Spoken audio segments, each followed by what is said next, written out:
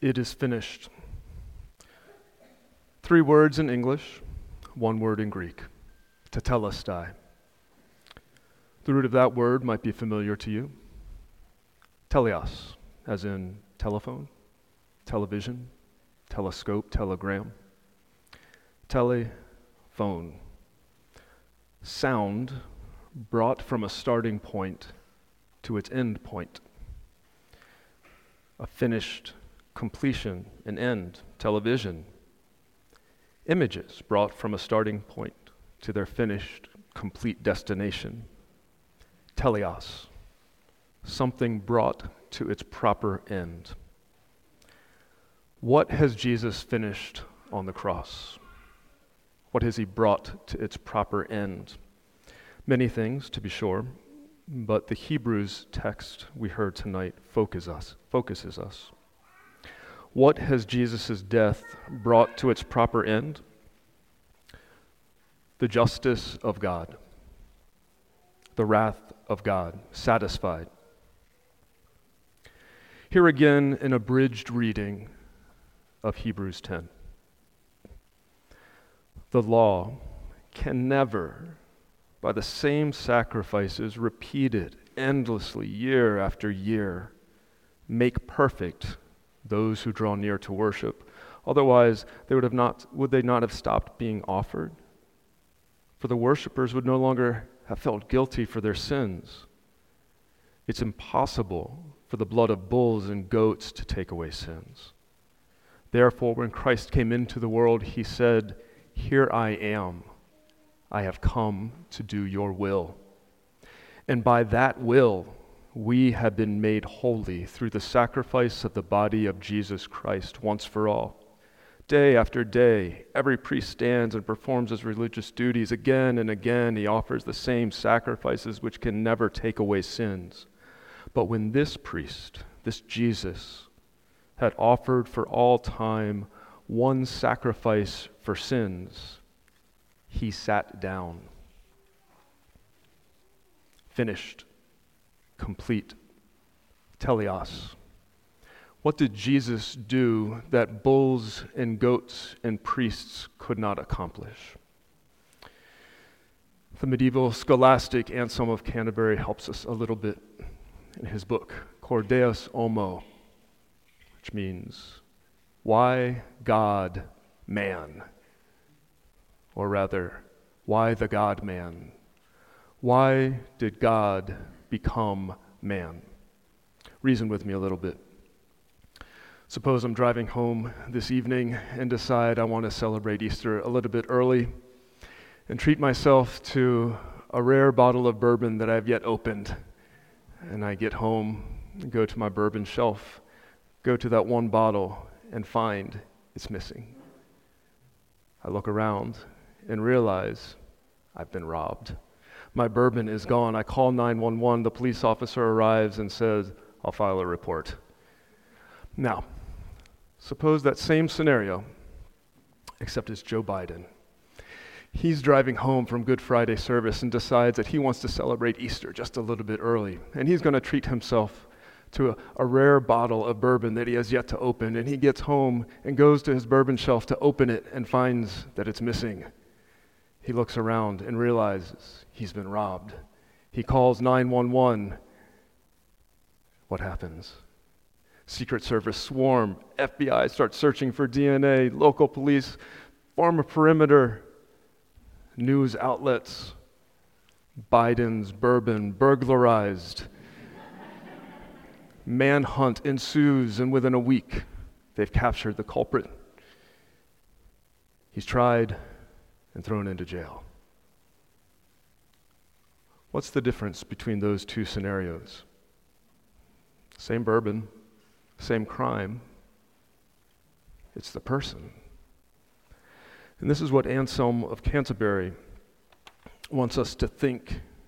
This is his argument in Cor Deus Homo, that the nature of the one sinned against determines the nature of the sin. My bourbon, Biden's bourbon. What if you stole God's bourbon? We're still his image. God's nature is infinite. His nature is eternal. You would have committed an infinite sin. God's justice, his rectitude, his moral order would require an infinite punishment. And here we have a massive problem. How can a finite man meet an infinite punishment?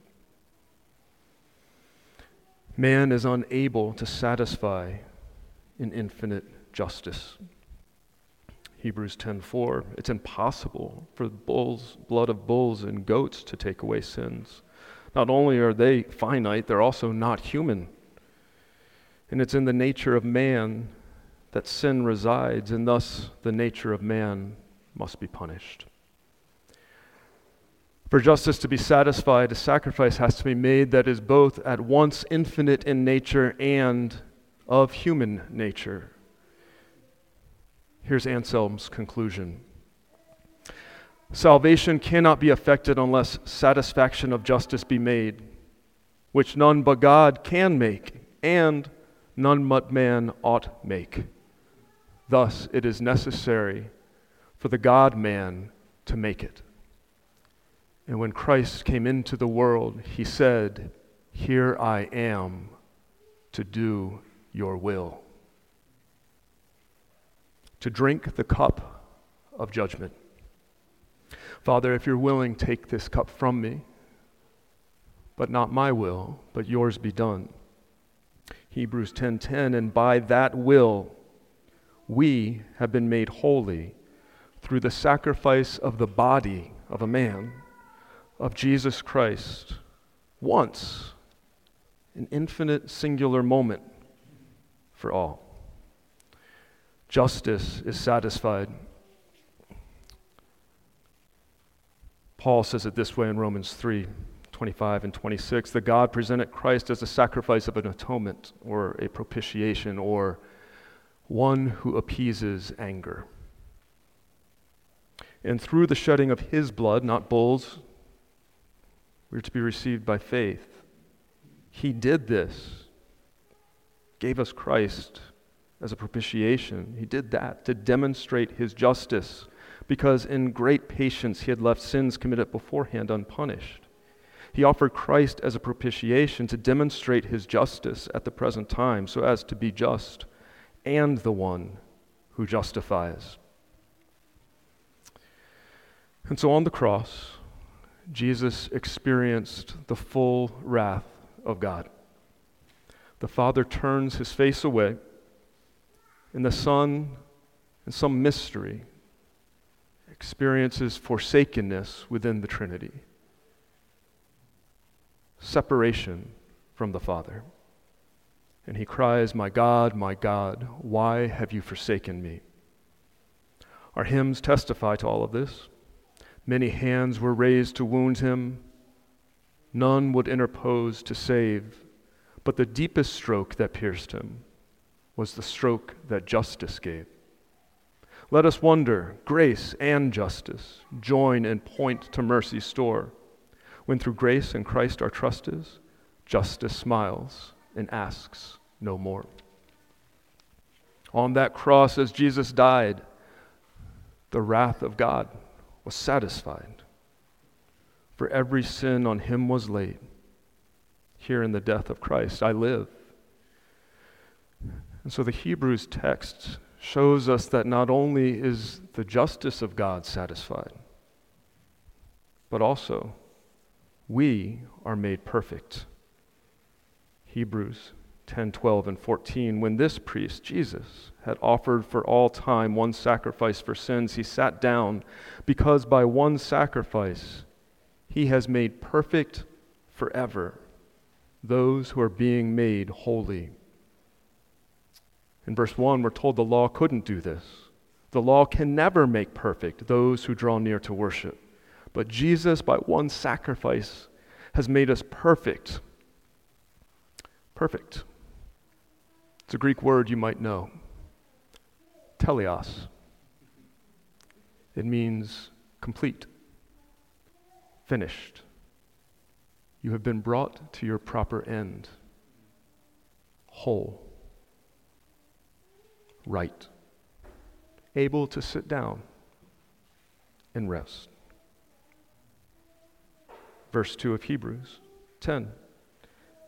Worshippers who no longer feel guilty for their sins.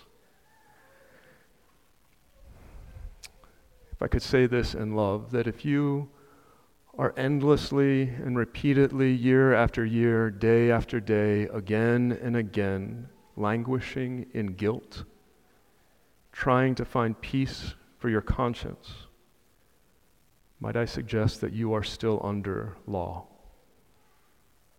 which verse 1 in Hebrews has made clear can never make you perfect. You do not yet know Christ as you could. Draw near to God. Brothers and sisters, let us draw near to God with a sincere heart and full faith and assurance, having our hearts sprinkled to cleanse us from a guilty conscience. Come to Christ. Come to the cross. Claim him as your own. Know the wrath of God satisfied. Be made whole. Rest in his finished work. It is finished. Amen.